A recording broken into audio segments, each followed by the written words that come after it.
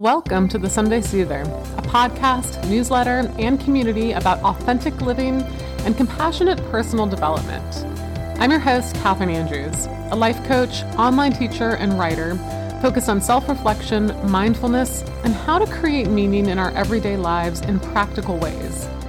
Join me weekly for conversations about personal growth, spirituality, self-discovery, and self-care, and how we can navigate this messy world with hope and humanity. Hey, everybody, and welcome to the 200th episode of the Sunday Soother podcast. This podcast started with hope and a dream and a prayer and a MacBook laptop in January of 2019. Though I had wanted to start a podcast for at least a year or two before that. And I started this podcast before I was full-time in my business, before I was anywhere in my business, to be honest. I was just a person who was doing it as a hobby because I thought I had some stuff that I wanted to share with the world, and I wanted to practice the craft of podcasting for fun. And so, let this 200th episode 4 years later be the testament that you too, if you've been thinking about starting a podcast or starting an Instagram or starting a newsletter, you have something to say, whatever that something is, even if nobody's following you quite yet. And this podcast has grown into such a sweet little part of my business. And I won't even say little, I would say most of the people who have decided to work with me are devoted listeners of the podcast.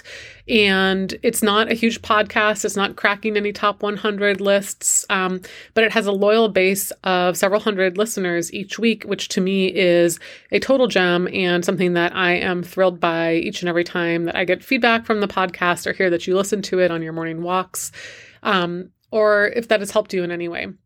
So to celebrate the 200th episode, first, I just want to say thank you for being a listener. If you're at all new here, my name is Catherine Andrews. I'm a life coach, person, human, spiritual mentor, sometimes business coach, sometimes dating coach. I coach on all the things for highly sensitive people and people who are thoughtful, introspective, reflective, who want to grow compassionately, who are interested in self-development and are curious about spirituality or are spiritual. And I talk about all of these sorts of topics. And today you'll get a wide range of the kinds of stuff I talk about because I'm doing an Ask Me Anything to celebrate 200 episodes. So I had put out an anonymous form. You could ask me anything. And I got tons of good questions. And I'm going to do my best to answer every single one of them. Maybe we'll break this into 2 episodes. I'm kind of going to see how this all goes. But for those of you who submitted questions, thank you so much.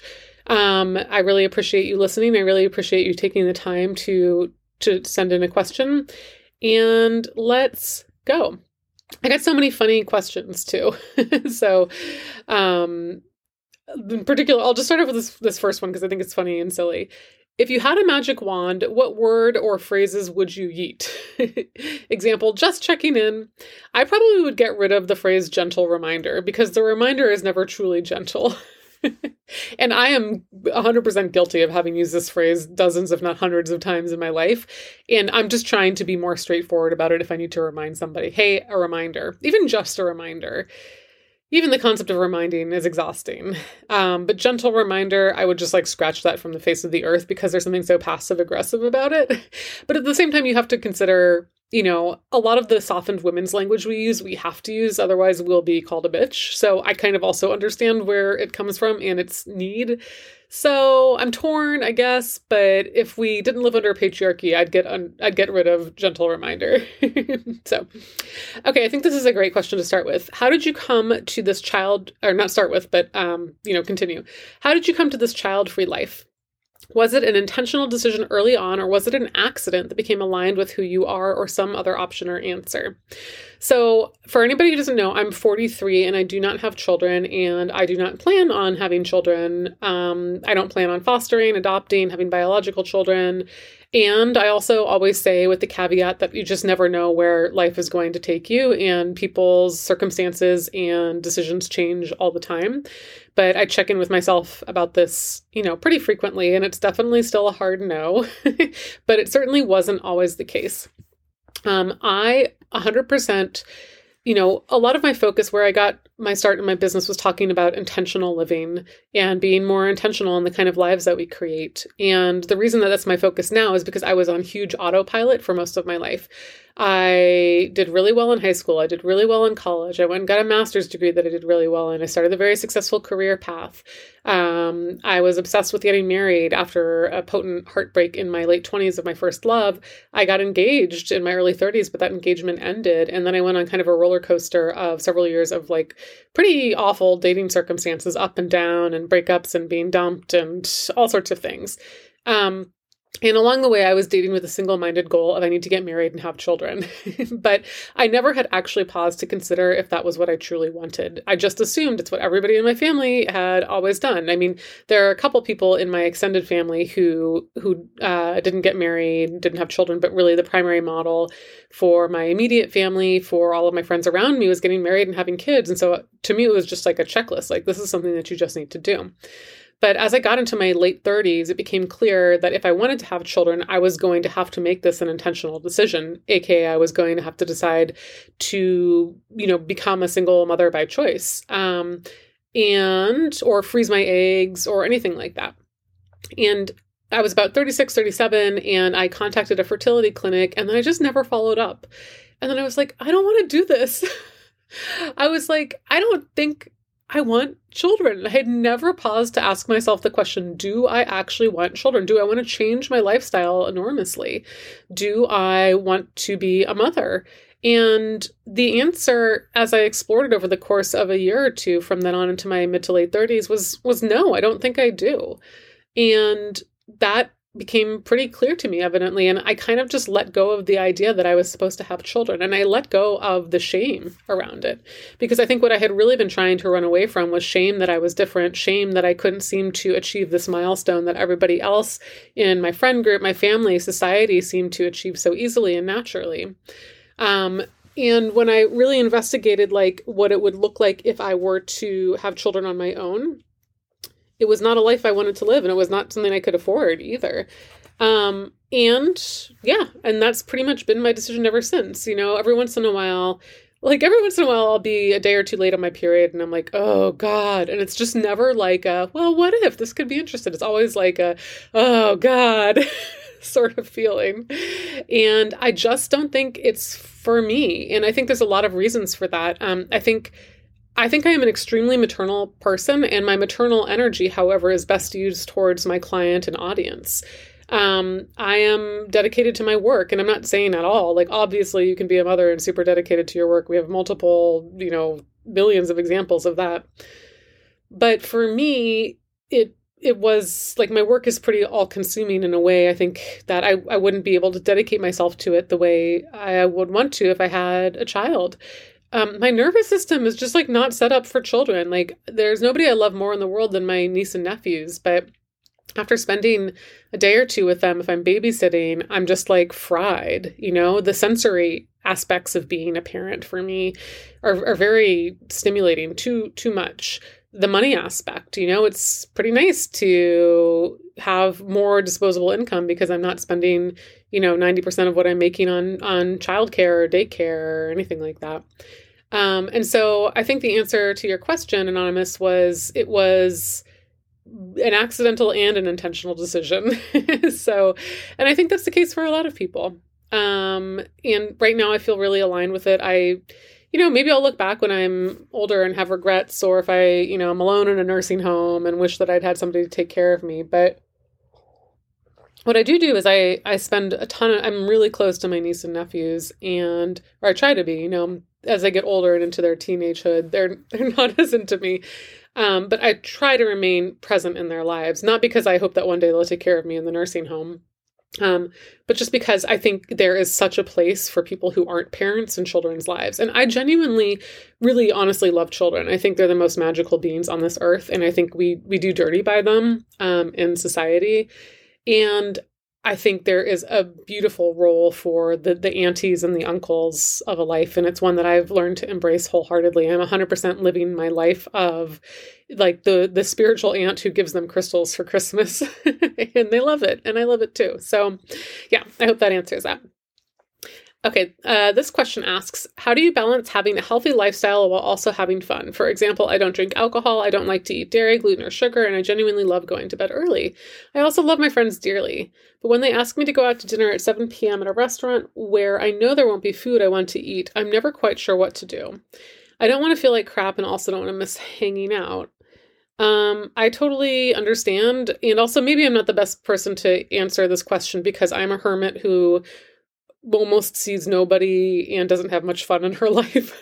I'm like something I would really love to invite more into my life is joy and pleasure. And I struggle with it because I'm I'm happy and I'm lighthearted here on this podcast, but I'm a very serious person and very hardworking, and I'm not naturally good at having a ton of fun, inviting a lot of joy and pleasure into my life. A lot of my life is work and responsibility. I'm a Capricorn. I have a lot of Capricorn and Virgo in my chart, so I can take things very seriously. And that said, I'm also somebody who tries to stay away from dairy, gluten, sugar, alcohol, though I definitely, have them sometimes. And I don't know if I have a good answer to this. The question, for me, like something I'm trying to do is just like keep a pleasure tracker in my life, because sometimes I think we assume the only things that will give us pleasure are, alcohol or sugar or sweet foods. And I don't think that's the case. And but I do think we have to invite intentionally into our lives awareness of the other ways in which we have fun. So what's fun to you outside of going out to dinner with your friends? What's fun to you outside of going to a bar with your friends? And I agree, this is a hard one because our default mode for much of us and our friends to have fun is to go to a bar, to go to dinner. And I guess what I'm asking you or anybody else who resonates with this question to consider is like, what gives you fun? Just you and you alone. And then how can you begin to maybe invite your friends into that process? For me, like funny group texts give me pleasure. Like I love being quick-witted on text with friends and sharing articles and discussing them over text or voice note. Hiking in nature. And so I try to hike once a month in nature with girlfriends. And I think naturally sometimes you tend to eventually become friendly with people who share some of your health values too. So a lot of the women that I hang out with don't drink or try to avoid gluten and sugar too. And so, we have those manners as well. One of the things that used to be so fun in my life, and I actually like this would be hard to do given your question, but it was a cookbook club. And, a bunch of girlfriends and I would get together maybe every 6 weeks or so and cook from a particular cookbook. And so, obviously if you're avoiding gluten or sugar, that could be hard, but you could find a cookbook that perhaps did those sorts of things or have a potluck that was like that. So I don't know. I don't think I have a great answer to this question. I totally feel you on this one. It's something I really struggled with more when I lived in DC. And now that I live in in a tiny village and I don't really see many people and I'm my true hermit introvert self, I don't have to deal with this problem as much. But I do think our society over relies on eating out and drinking as methods of fun. And we kind of have to learn to get creative to ask ourselves what are actual joy and pleasure in our lives, and then try to incorporate it more. So next question. What is your writing process like for your newsletter essays, and any tips on where to get started with essay writing? It was kind of like the biggest tip I can give down is just like sit down and do the damn thing. Like I guarantee you every week I do not want to write the Sunday Soother, but I have incorporated it into my schedule and I've prioritized it because it's the biggest driver of my business and it's a creative outlet. So what the writing process looks like for the Sunday Soother these days is I do my, morning routine. I usually do my stuff, go out for a walk on a Monday, and I've blocked off all of Mondays for writing and content creation. And so the Sunday Soother is the first piece of content that I usually sit down and write. And so I have a bank of essay ideas that I keep on Evernote, but you could also use something like Notion or just a notebook. And I kind of like review them every Monday morning, and I'm like, which is sparking my interest? And sometimes none of them are, and sometimes one will like immediately jump out, or sometimes I'll have been on a walk that morning and an idea will have come through and I just want to sit down and write that. And then I just go. Like I just write. It usually takes me 1 to 2 hours to write a Sunday Soother essay. I kind of just fly through it. There's not a ton of reflection. There's not a lot of editing. So sometimes what I will do, especially when I have a bigger essay idea at hand, is in my Evernote, I keep bullet points of kind of the outline that I want to write about and the major points I want to touch on. I would consider that my writing process is very channeled, I think is the best way to put it. When I start typing, I'm just going. Sentences will appear in my head. I can, I've talked about being intuitive and psychic on this podcast before, and there's like clairaudient and clairvoyant. And I know writers who see the sentences in their head before they write them. And I know writers who hear the sentences in their head before they write them. And I just know the sentence in my head, and it's like simultaneously I'm knowing it in my head and then I'm typing it out. And that's kind of how it goes. And I'll go pretty fast. I'm somebody who doesn't mind putting a messy first draft out there, and I'm typing it into Evernote as well. Or Google Drive or wherever is like kind of a cloud-based service is good to type on, I think, just in case it like disappears, or your program crashes if you're just doing it locally. And then I kind of will refine and edit from there. There's a light editing process that goes on, but I pretty much consider my first draft is usually close to my final product. I don't overthink it. And you may be like, well, how do I not overthink? I mean, you have to practice not overthinking. So I would say the best and biggest tip I can give for anybody interested in essay writing is to do the morning pages journaling practice from The Artist's Way. I mean, I'm here, everything you see is because of The Artist's Way. And so I don't know, anybody who's listened to this podcast and hasn't done The Artist's Way yet, like, what are you waiting for? Because it's like literally the only thing that I recommend with such consistency, and I credit all of my success to. Morning pages, in case you somehow don't know, is a practice where, generally first thing in the morning or close to first thing in the morning, you get up and you write by hand for 3 pages about anything you want to. And I credit the practice of just having that constant flow open to my essay writing practice. I do morning pages. Another great place to look is Simone Grace Soul is a marketing coach. And she has popularized something she calls the Garbage Post Challenge. And this is for business and life coaches and other kinds of coaches to get out of their head about creating content. But she just asks you to write about literally anything and publish it on social media for 30 days. And so I really think for anybody who's wanting to write more essays or write more content generally, you cannot underestimate the impact of momentum enough, and starting with shitty first drafts and just writing literally whatever. So whether it's a morning pages practice where you're writing literally wherever, or you're posting publicly and you give yourself a challenge, I'm going to send out 4 newsletters this month and I'm just going to send out about whatever they are. That's a great way of being there. There's something about turning on the spigot. And I think my spigot is full on, right? And that's not to say I don't get writer's block or, stuck on ideas. I definitely do, but I keep an idea bank. I do morning pages. I'm not too concerned about shitty first drafts. I think going on long walks is really helpful to a writing practice, especially long walks where you're not necessarily listening to anything, or you're listening to podcasts or music that spark your creative juices. I can't tell you how many ideas I've gotten an idea for a Sunday Soother essay when I was just rambling along listening to a random podcast, and it just is I need to write about this, and then I'll quickly voice note it to myself until I can get back to my computer. I think spaciousness and having space in our schedules is hugely underrated in writing. We need that spaciousness for the ideas to come in. So think about everything as a spigot. Is the water moving? Are the pipes clear? Are they open? Do you have spaciousness? Do you have a practice where you're non-judgmental about your writing, morning pages, or just posting where you're not overthinking what you're writing? And that's where I would start, if those help. Next question. What's one spiritual or witchy practice that holds absolutely no appeal for you? I mean, I'm pretty much open to anything. I'll really try anything. I think my spiritual practice has evolved and deepened so much because I'll just be like, oh, you think I should do this thing in the dark woods at midnight involving a pig's ear? Yeah, why not? I'll give it a shot. Not that I've ever done anything like that. But I'm open to all sorts of practices and ideas and approaches.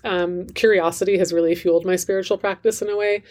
I guess what if I could, one thing I don't really like is this is, I guess, more a manifestation practice, but I think what it really is, and I don't like it, is something like, I don't know if you ever heard of like the 369 or the 555 type manifestation practices, where they like involve you writing down your manifestation like hundreds of times in a row in order to try to get your like subconscious on board. And it's like, I am so grateful for my Lamborghini, like, and then you write that over, like, I can't remember the structures, but something about 369 is like, or 555. You'll have to Google it, but like you do it like 55 times a day for, I don't know. It's crazy. It's like just writing it down like by brute force. And like, I look at those sorts of practices and I'm like, I would literally rather like do anything than do that forced kind of writing. So any like spiritual or witchy practices that are like so dogmatic and involve tons of structure, my spiritual practices, like my best ones are open to creativity and play and interpretation. And so anything that's like so restrictive and it's like it has to be exactly like this is not something I would ever be into. What are your favorite charities these days? Well, to be honest, there aren't tons. I think I'm trying to look locally for new charities around here. There's a preservation fund for my town, which is a historical town. There's some food insecurity stuff I'm looking into, but like, I think this is maybe going to be weird or triggering, but like, I don't know that I like spending my money on charities as much anymore because I like spending money and I like doing it in purpose-driven ways. And I think for me, a more preferred way that I've really started to enjoy spending my money is just spending it on practitioners that align with my values who are marginalized communities. So working with women of color has been one of my favorite things to do. Women of color entrepreneurs is probably like, whether I'm using them as, not using them, but employing them and paying them as like a healer or a business coach or, a retreat host or anything like that. Consciously choosing women of color to like hold space for me and be the people who I give my money to in terms of from my business is one way that I really enjoy spending my money. And that's weird because that's not charity, it's capitalism. I don't know. And now I'm realizing my language sounds all sorts of fucked up around this, but I think that's really fun and rewarding for me because I think entrepreneurship is like one of the single best ways any women of color, any marginalized identities or communities can begin to make money for themselves. And if I'm a white woman entrepreneur, like using my money to invest in other entrepreneurs for their services who are people of color or marginalized communities, and spread the word about them and like share, refer them to my audience or to other people, that's extremely satisfying to me. So kind of not an answer to that particular question, but I hope it gives you a peek into like thinking about how I like redistribute and spend my money these days. This is funny. Which historical period or place do you think you would feel most comfortable living in? I think the historical period and place I would feel most comfortable living in is the 2005 edition of the Pride and Prejudice movie with Keira Knightley and Matthew, what's his face? But it has to be the fictional one because I honestly can't imagine going back in history and anything being better than it is now for women, even though it sucks so much now for women. Maybe there's like a pre-patriarchal, like pre-Jesus time where I'm like a druid or something, like, or a powerful priestess that I could totally get into, but it has to be pre-patriarchal. What's the lesson you are learning over and over again is the next question. Release, burnout, control, responsibility, seriousness. I work myself over into burnout. Like I try to control situations, especially around work, over and over again. I hold a tight grip on things. And so what does this look like? For me, it looks like, okay, if only I perfect my morning routine, then my life will be great. Or if only I like double down on promoting this offer, then I'll make enough money to feel safe.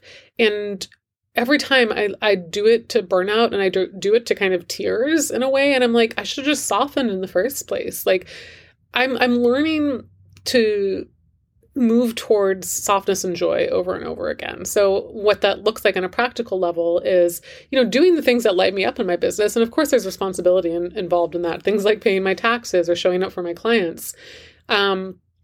But not like doing it to the extent where I burn myself out. And instead, when I have moments or pockets of time, going to see a movie in the middle of the afternoon or booking a trip for myself or, canceling the meeting when I don't feel like having the meeting and it's a total obligation and not aligned with me. I suspect I will continue. I've been in business for, this is my 4th year, and I suspect this lesson has come up for me about 52 times in those 4 years. And I suspect more and more it will continue to come up. I really think that some of us have core wounds that get visited on a spiralic basis. They're not ever really totally healed and resolved, but they're just addressed at deeper and deeper levels. And burnout and control for me is probably the biggest one that I have. The next question is, what shift in yourself are you most proud of? I think I'm just so much more vulnerable and self-compassionate than I used to be. I really used to be somebody who was obsessed with presenting an image to the world. I go on Instagram without makeup these days, and that's something I would never have done 10 years ago.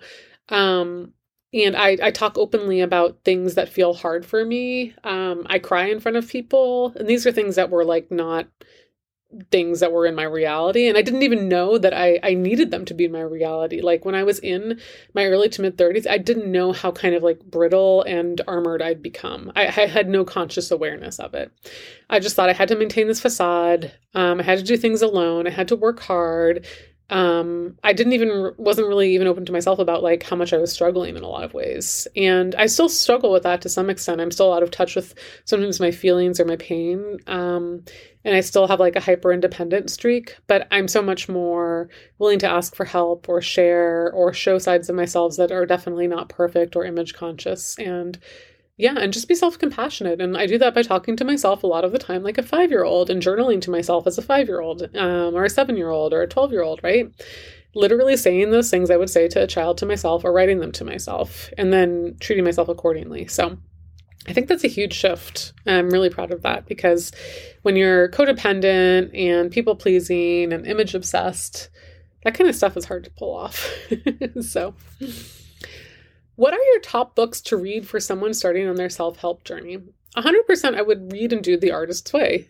Sorry to be such a broken record, but it really is that thing. It really is that life-changing if you haven't done it already. And reading self-help books will get you guys nowhere. That's why The Artist's Way is so important, because it asks you to apply what it's teaching you through journaling and exercises and embodiment. The other book, though, that I would recommend is Healing Your Lost Inner Child by Robert Jackman. And I teach this inside my Soothe Mastermind. And once again, you cannot simply read the book. That will gain you some self-awareness, but not very much change. You have to do the exercises. You have to do the exercises that he asks you to do. But I think for anybody that was recommending starting a self-help, a little bit more of a self-discovery journey, you couldn't go wrong with those 2 books. Congratulations on 200 episodes. How has recording and publishing 200 episodes changed you? Well, I think there's a huge element of self-trust and self-promise and whatever the opposite of self-abandonment is in recording this many episodes. I mean, over 4 years, it's about 50 episodes a year, right? And that's huge. Haven't really missed that many podcasts. Definitely have taken breaks here and there, and those have been needed and desired and good to take breaks from. My voice has developed enormously, my speaking voice. You wouldn't know it, but I was 100% throughout almost all of my corporate career, that person who was very scared to speak up in meetings because I was so nervous about my own ideas. I was a terrified public speaker. Every once in a while, I would public speak or have to public speak for my jobs. And it was, a sweaty mess. And now public speaking to me is a joyful and delightful thing. I truly feel that my channeling abilities, again, I talk about channeling and writing. And when I say channeling, all I mean is that I really don't think about what I'm saying as I say it. It kind of just comes through, and it's difficult to explain to somebody who hasn't experienced that. And I really don't think about what I'm writing as I'm writing. It just kind of comes through. So it's improved my channeling abilities. And what am I channeling? My own brain's ideas from the universe, who knows?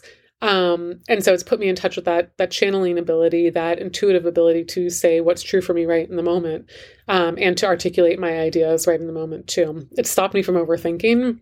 Because when you're on a podcast, I did start out recording the podcast from scripts. I would write scripts first. And now what I do is I will write out maybe a few bullet points and then I kind of just let myself go. So there's a lot of self-confidence that's also emerged as a nice element from recording the podcast for so long too.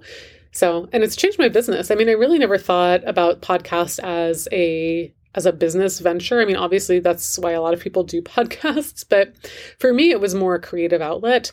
And I think it's just created so much intimacy for people who are interested in working with me. They really have a sense of my authenticity, that they can trust me, that they feel closer to me. And so it's really been a beautiful boon to my business as well. Okay, got to stop and have a sip of water. So the next question. You're constantly changing and evolving. I love how you approach your new interests with curiosity, yet I am so afraid of noticing changes in myself. How can I stop resisting these changes in me and embrace who I'm becoming? Such a good question. Well, like anything, I would turn towards nature. Nothing in nature is ever static. It is always growing. And so there's nothing wrong with growing and changing. And I trust nature. Like, if there's anything I trust in this world, it's nature. And if I follow the models of nature, I cannot go wrong, right? It's abnormal to stagnate. Anything that's stagnating is unhealthy in nature. And anything that's changing and evolving is the normal and healthy way of nature. And so for me, that gives me a lot of comfort and a lot of reassurance as I change. People talk a lot about wanting to improve their intuition. And I often give the recommendation that your intuition is curiosity based. Your curiosity is your intuition. And so I trust my curiosity as part of my intuitive practice. And what it looks like to trust my curiosity is I'll usually come across a person, a podcast, a book, or an idea that really just like sparkles a little bit for me. And then I'm off and down the rabbit hole. And that's like maybe the ADHD hyperfocus or whatever.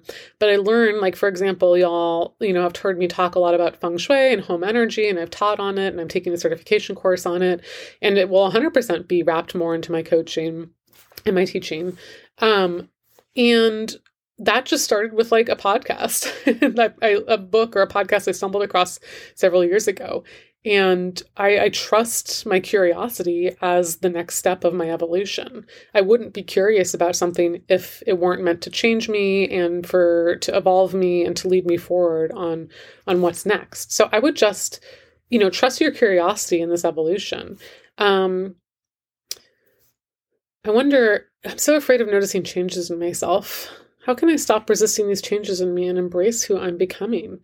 I mean, a journaling practice you can adopt here. I mean, you have to kind of like know who you're becoming. And that's where like something like archetype work can be really helpful. I teach my method of teaching archetype work inside of my Soothe Mastermind. We design and I do it in my one-on-one coaching too.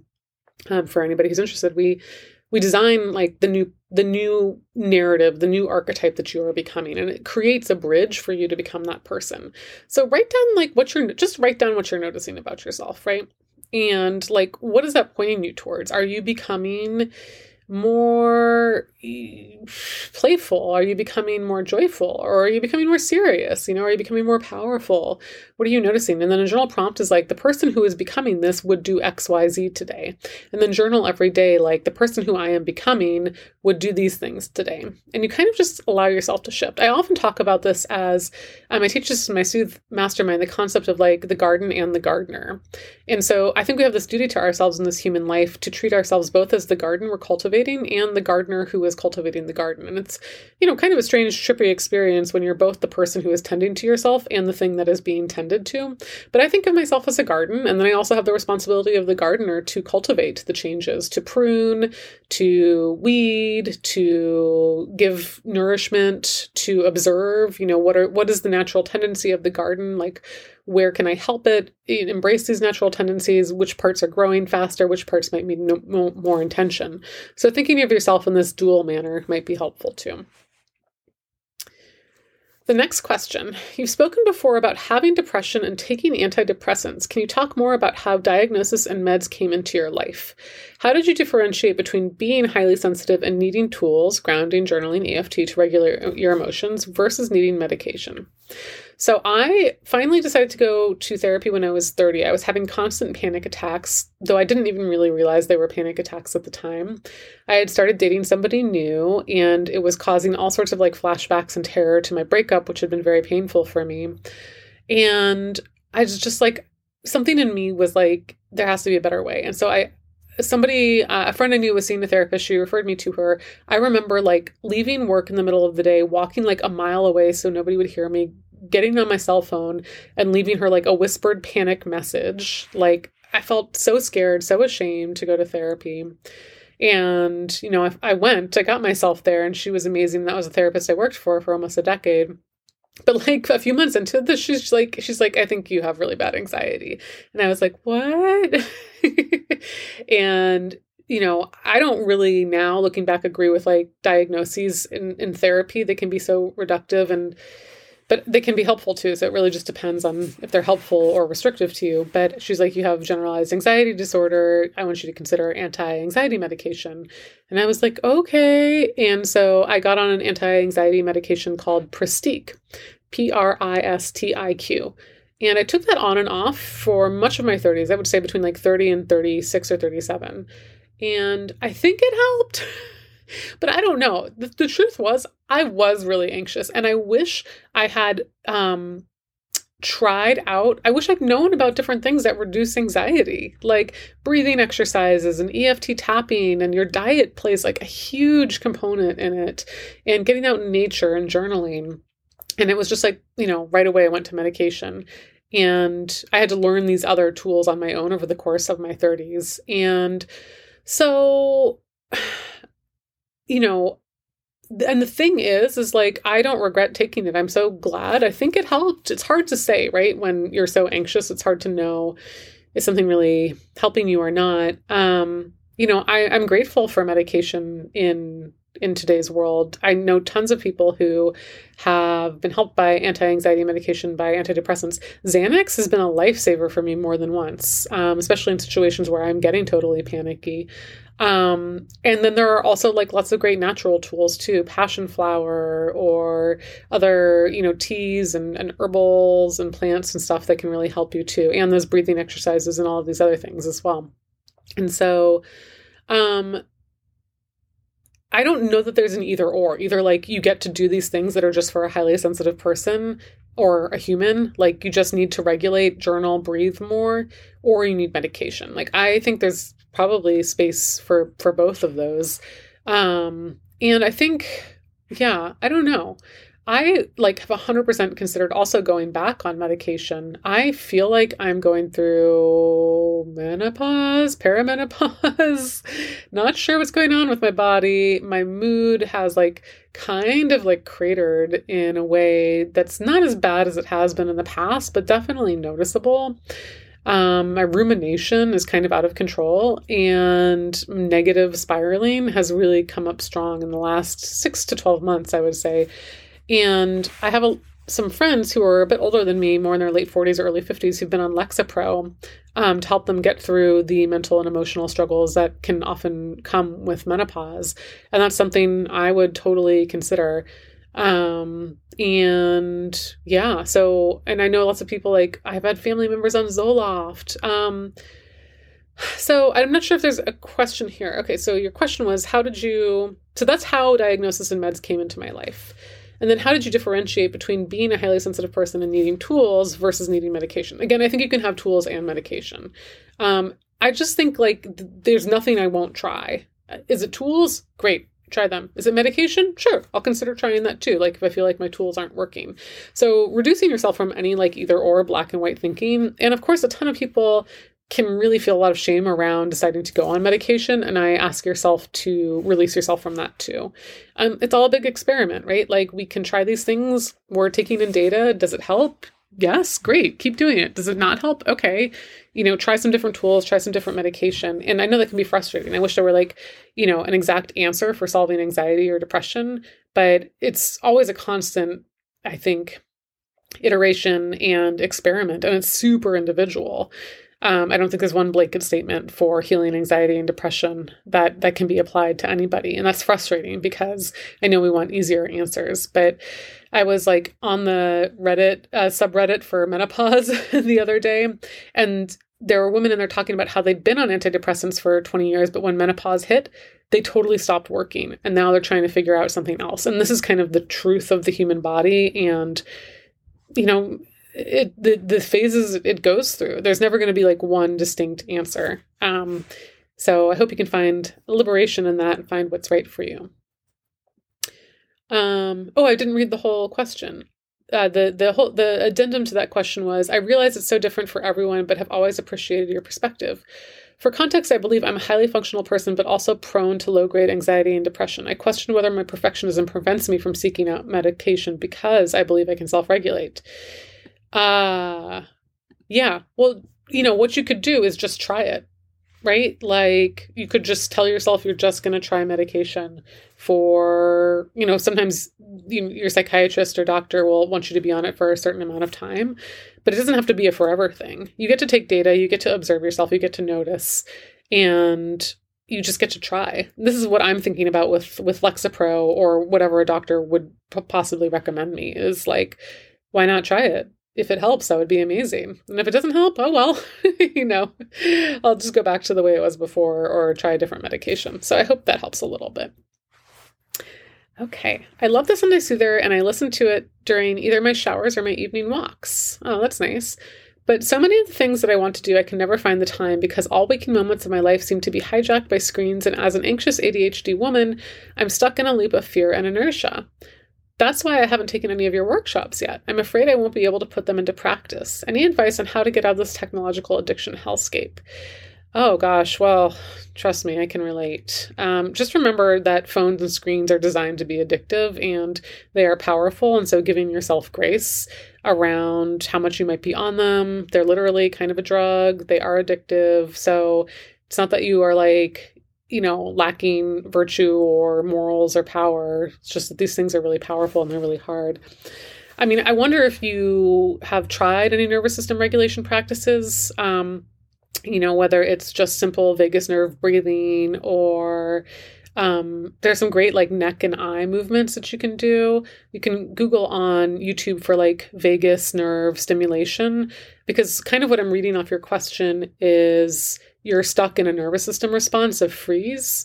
And if your nervous system is in that place, it can be really hard to do. Freeze is like, it's the frozen state of the nervous system. Procrastination is a freeze response. Not being able to put things into action is often a freeze response. So I would check, do a little bit of reading about the freeze response. And then the next thing you would do is like find the tiniest video you can do. Like sometimes it has to be under 60 seconds or the tiniest exercise you can do that you can commit to on a regular basis.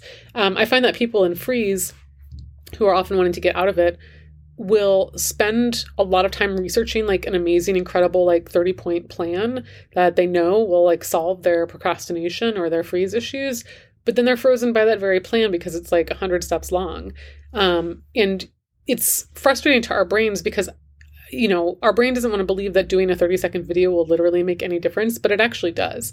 So finding the shortest possible video you can get, the shortest possible breathing exercise, reading a little bit more about freeze and doing some eye movements and head movements that can get you out of freeze, that can be really powerful. And of course, another thing is accountability. I feel like when I recommend this, it can feel a little bit ingenuous because I'm a coach, but paying the money to work with a coach or somebody who's going to hold you to that accountability is often needed. We often do need that accountability to kind of make the moves that we need in our life. And I think it's perfectly fine to pay for it, but you could also are there friends, people who can give you that accountability too?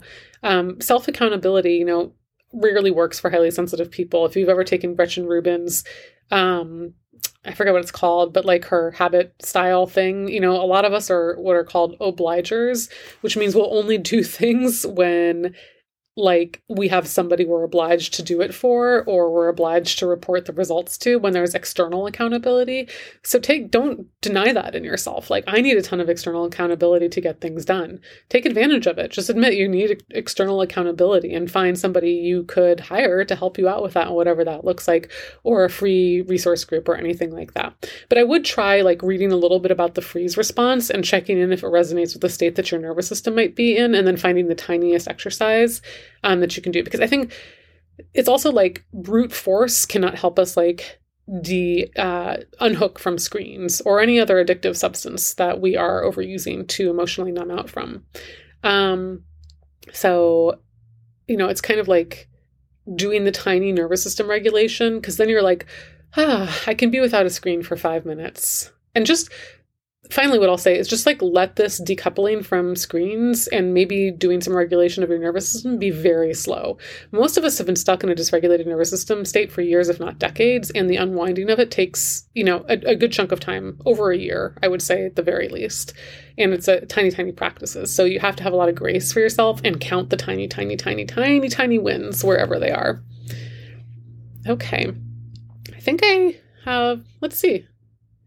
Maybe like 5 or 6 questions. So I think I'm just going to go for it. I was thinking about breaking this into 2 parts, but if you want to break this into 2 parts, consider this part 1. But I'm just going to keep going, and we're going to make this a long-ass episode. So, okay. I see so much of what you practice and endorse, manifestation, flower, essences, etc., being co-opted by right-wingers, anti-vaxxers, quote-unquote wellness gurus who believe ashwagandha can cure cancer, etc. Does this space, holistic life coaching, ever feel uncomfortable for you? How do you navigate that as someone with progressive values? Yes, it does. It does. That's the short answer. And I just try to, So here, maybe I'll start with a story about this. So I have a horrible fear of the dentist. I still do. And there was one period in my 30s where I just didn't go to the dentist for like 5 years. And then I went to the dentist. I ginned up the courage, and my coworker gave me a recommendation for a dentist she had just gone to. And this dentist, by all accounts, seemed reputable and professional. And she had a beautiful office, and, she seemed great. She was kind and courteous and professional. And when I was in there, she did a cleaning, and she's like, oh, you need root canals and you need all your wisdom teeth pulled out. And I was like, okay. And we have to charge it for upfront right now. And I was like, okay. And long story short, she ruined my mouth. I had unnecessary root canals. They withheld $5,000 from me for months until I threatened, legal action, basically. The root canals had to be redone by a reputable, root canal person. And you wouldn't have known by looking at this woman that she was kind of a scam artist.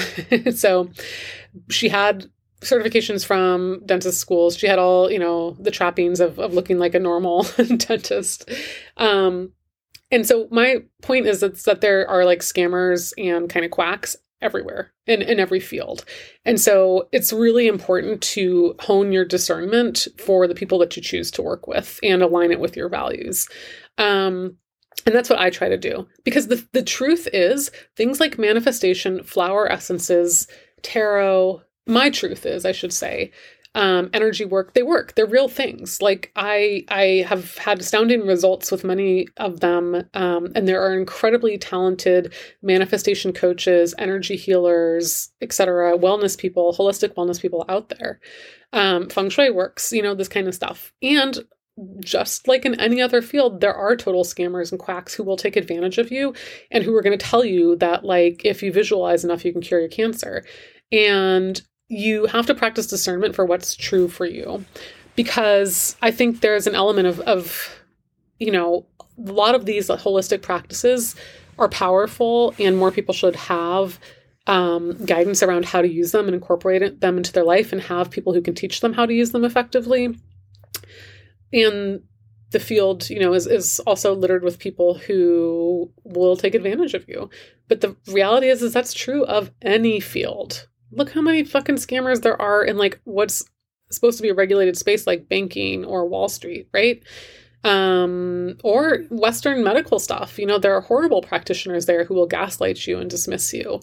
So it's not an either or necessarily. There are just people who will take advantage of you, and give you information that's not going to be useful for you or even harmful for you in what are quote unquote reputable fields. And then there are people like that in holistic life coaching, holistic wellness coaching too.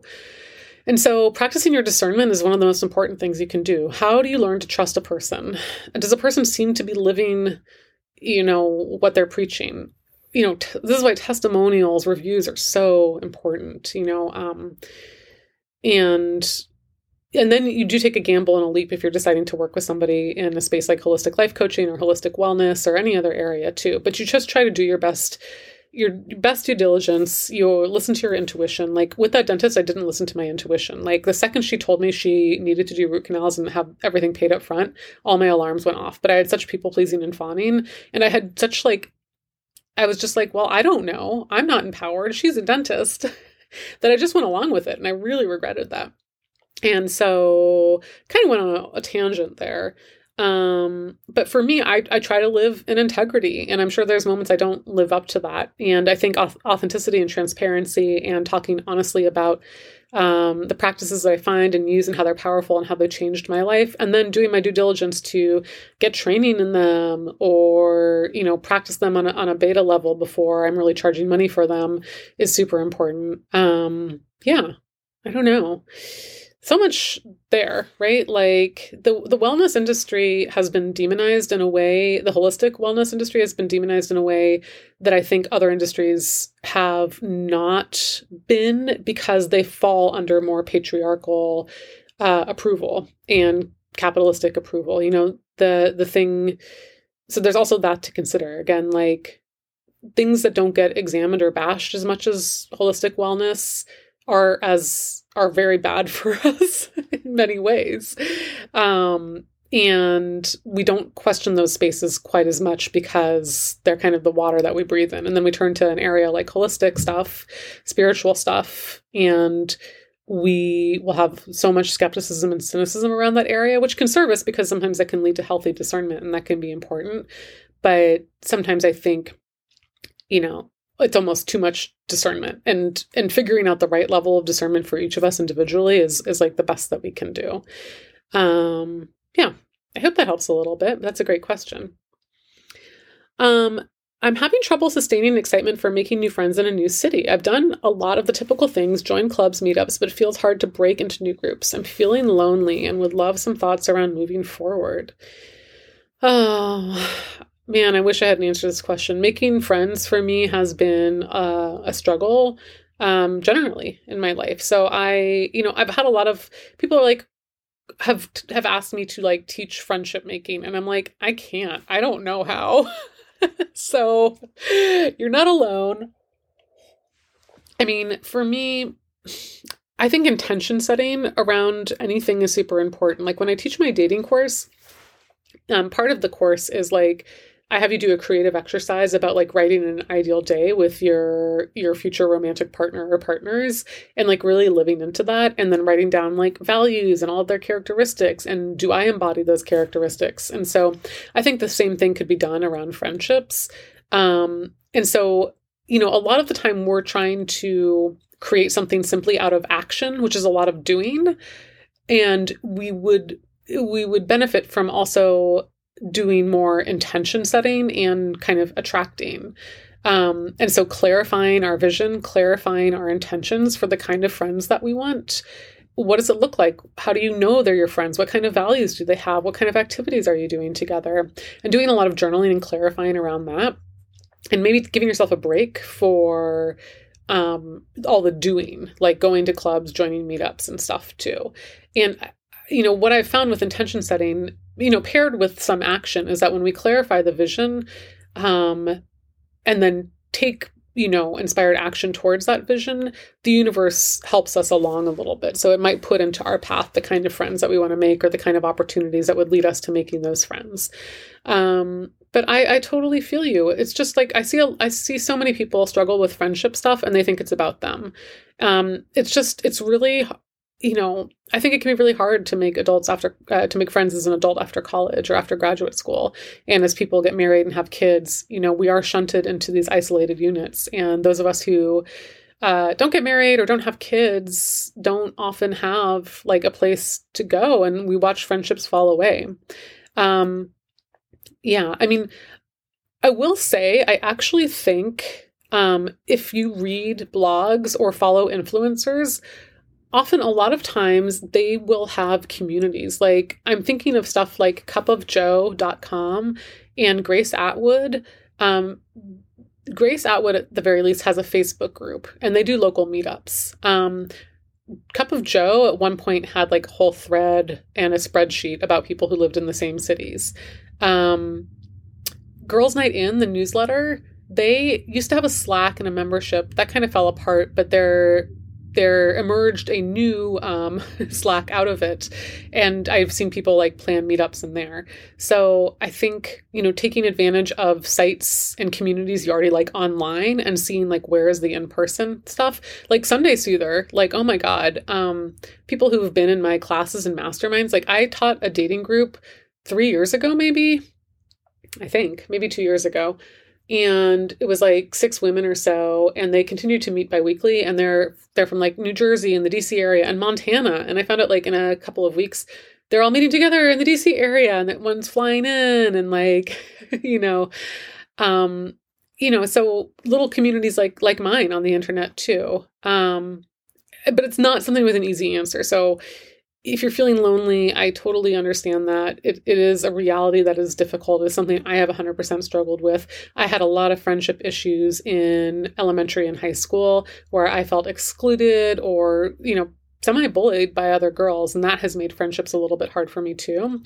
And I really set an intention this year to kind of heal that female friendship wound. And I got clear on the kind of friends I wanted, what we were doing together.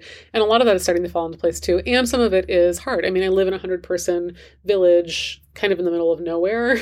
So the birds are my friends. So working on it. I'm right there with you, sweetheart. Okay. How can you tell when fear is something to listen to? Like your intuition is saying this thing you want and are pursuing isn't right for you. And how can you tell when it's fear that needs nervous system emotional regulation and isn't coming from your intuition? Well, one of the best ways is to do regular nervous system regulation. And if your nervous system is on a more consistent level, more regulated, then you can like tell more clearly if it's intuition or if it's fear. I will say fear often comes with a charge. Like fear will dysregulate your nervous system. And so getting to know your nervous system states, like if you join the Sunday Soother membership, we're spending April talking about the highly sensitive person's nervous system. And so like mapping and tracking, like what does it look like when you are dysregulated, when you're in fight flight? And knowing that state and gaining fluency in your nervous system can be really powerful. And then your higher self can tell you, okay, well, this is like, you're dysregulated right now. So this probably isn't intuition. And intuition, is generally, here's the reality. Intuition can be dysregulating because sometimes it will tell you to do something scary that you don't actually want to do. It may tell you to quit your job. It may tell you to say something to a person, set a boundary. It may tell you to break up with somebody or end a friendship. It may tell you to move across the country and you're like, what the fuck? This is terrifying, right? Like, so, and at that same time, it's a steadier knowing, right? Fear, by the way, is usually worst case scenario type stuff. And intuition is usually like, you should do this thing. So that's one clear way of doing it. Okay, just a couple more questions. You mentioned in your newsletter today about the how-to. I've recently been through one of the most challenging episodes in my life.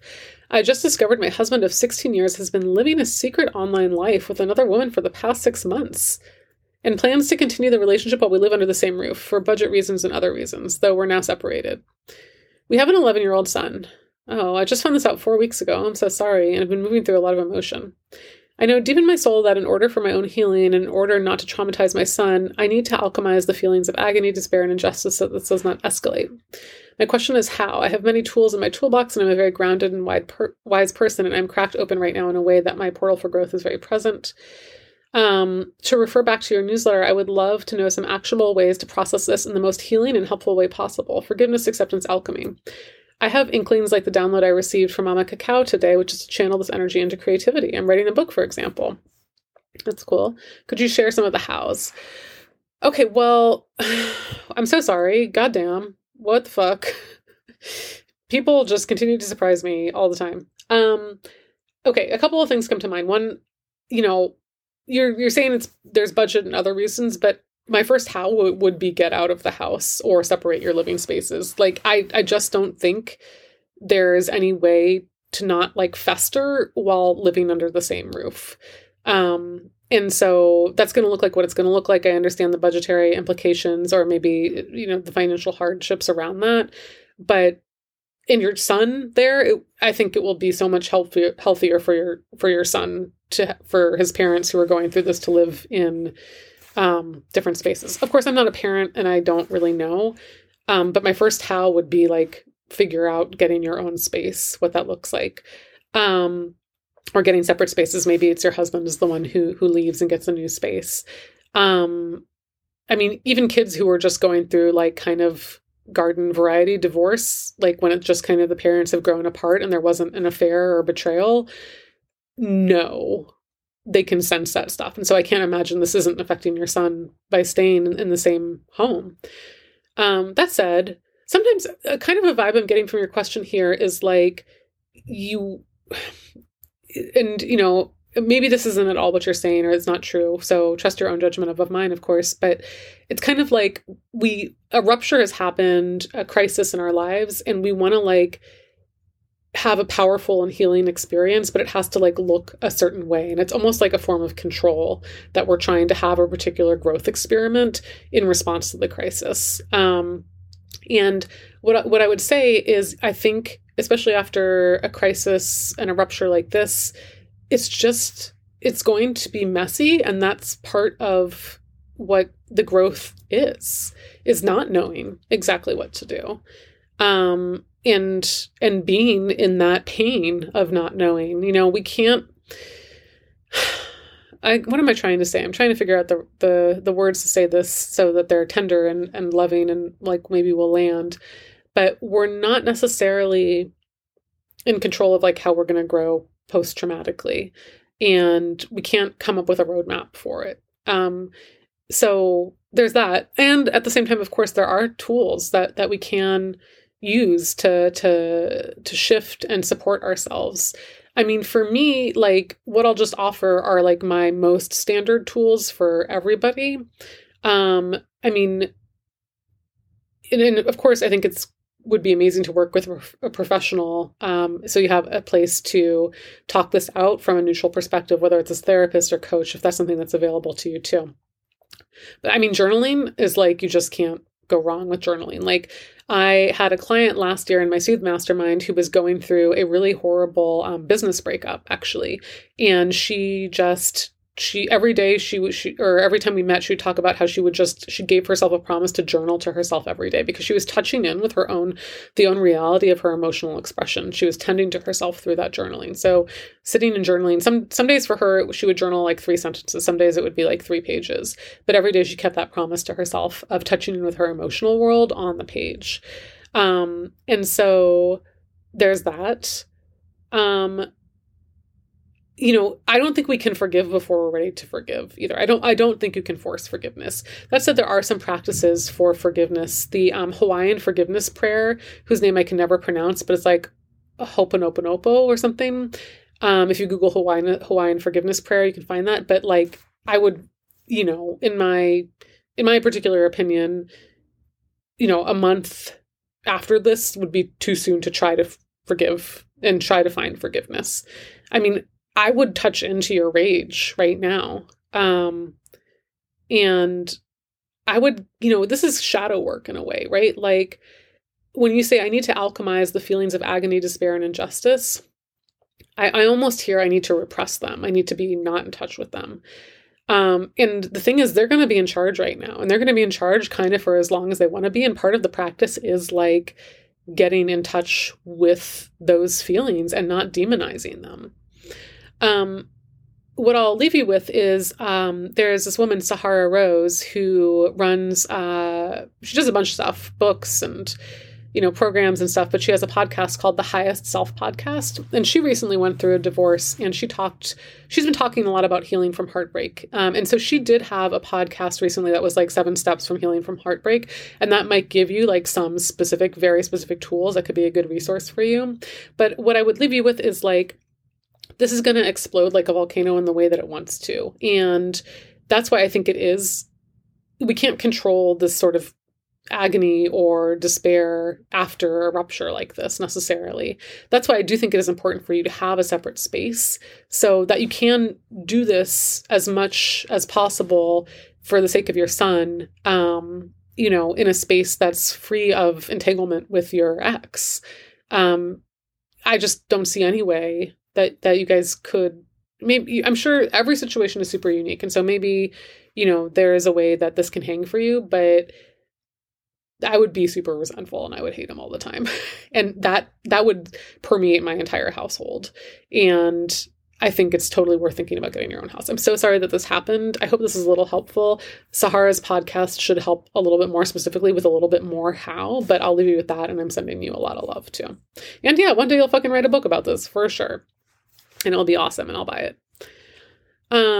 Okay, this is the very last question, everybody. We did it. Let me see if this is the very last question, I think. I'm very interested in tarot, and I think it could be a great tool for me, but I'm having trouble moving past the fear that I'm calling in negative or demonic energy by using the cards. This fear is probably a remnant of my Catholic upbringing, where witchcraft was strictly forbidden. Any tips? Totally get it. I personally have a lot of people in my life who are Catholic or who were raised Catholic who are scared of tarot for the very same reason, and are scared of manifestation or anything like that. Do you fuck with angels? I'm trying to think what I know about Catholicism. And when I say fuck with, I mean just like, do you believe in angels? Angels are in religion, right? Like, the best I can advise is that you think of tarot as the cards through which like angels are speaking their wisdom to you, or whatever higher deity you might believe in now. But specifically, what I might offer, like in a very specific example to you, is to get a tarot deck that was designed for children. They're not going to be super hardcore. They're going to be like playing cards or something. I got my niece like a tarot for kids deck. I wish I could remember exactly off the top of my head what it was called. There is a great tarot for the inner child deck that I've used too. Again, blanking on the specific name, but if you Google like tarot for children, tarot for the inner child, you should find these resources. And just go back to whatever age like you were when like kind of like adults were telling you that like demons and the devil were coming for you, and find a way to like have a lighter tarot experience. So finding a really playful deck, a deck that has only positive interpretations, a deck that is meant for children that's super like easy and fun. I have not taken this course, but Susanna Conway is a course creator I really respect. And she, I know, did a course like tarot for the inner child. So that might be something you want to check out, because I bet that's going to be super fun and playful, and we connect with that aspect too. And yeah, like a lot of people, even people who weren't raised Catholic that are in my audience or that I work with, are scared of tarot. They're scared it's gonna, tell them something horrible is gonna happen to them or whatever, right? Or be like really dark. And, it is a little scary getting in touch with universal energies, right? Like, most of us have been conditioned to really think that that's unsafe or scary, or, getting in touch with like dark energy or the dark side or whatever. And I'm not saying that those energies don't exist necessarily in the world, but I think through tarot, you're really calling on support systems that are higher than you. And just remembering that and making it as playful as possible. Shoot, I was going to say something and I totally forgot. Well, it'll come to me later. But doing whatever you need to do to have like as gentle an experience with tarot, and starting with like a kid's deck, could be a really great place to start. And just not forcing yourself to do anything. Maybe you pick one card a week and you don't even ask a question.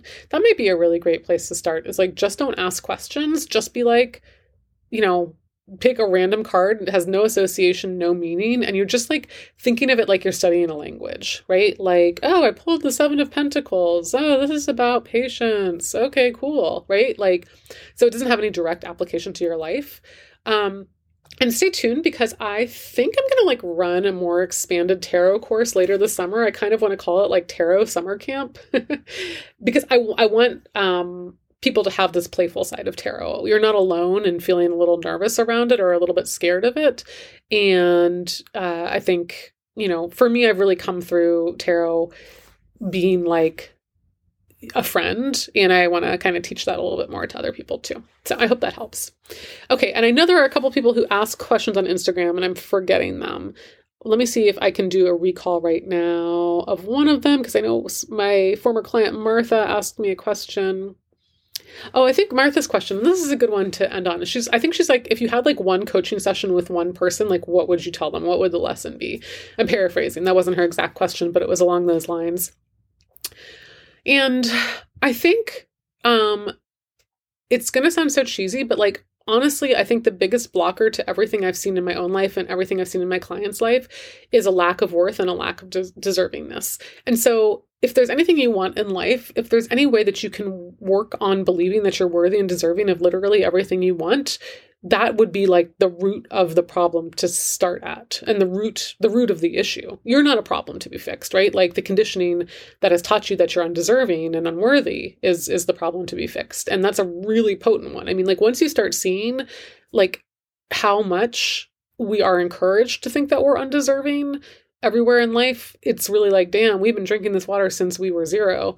And of course, it's hard to think that we're deserving. We'll call people egotistical or narcissistic who are going after the things they want, who are doing the things they want, who are demanding that they deserve better. And so if I could tell anybody anything, it's that you are inherently worthy and deserving. And, and then it's like, okay, well, again, back to an earlier question, but how? How do you start believing that? I have found a variety of methods potent for me, but nothing has been so strong with me and my worth than inner child work.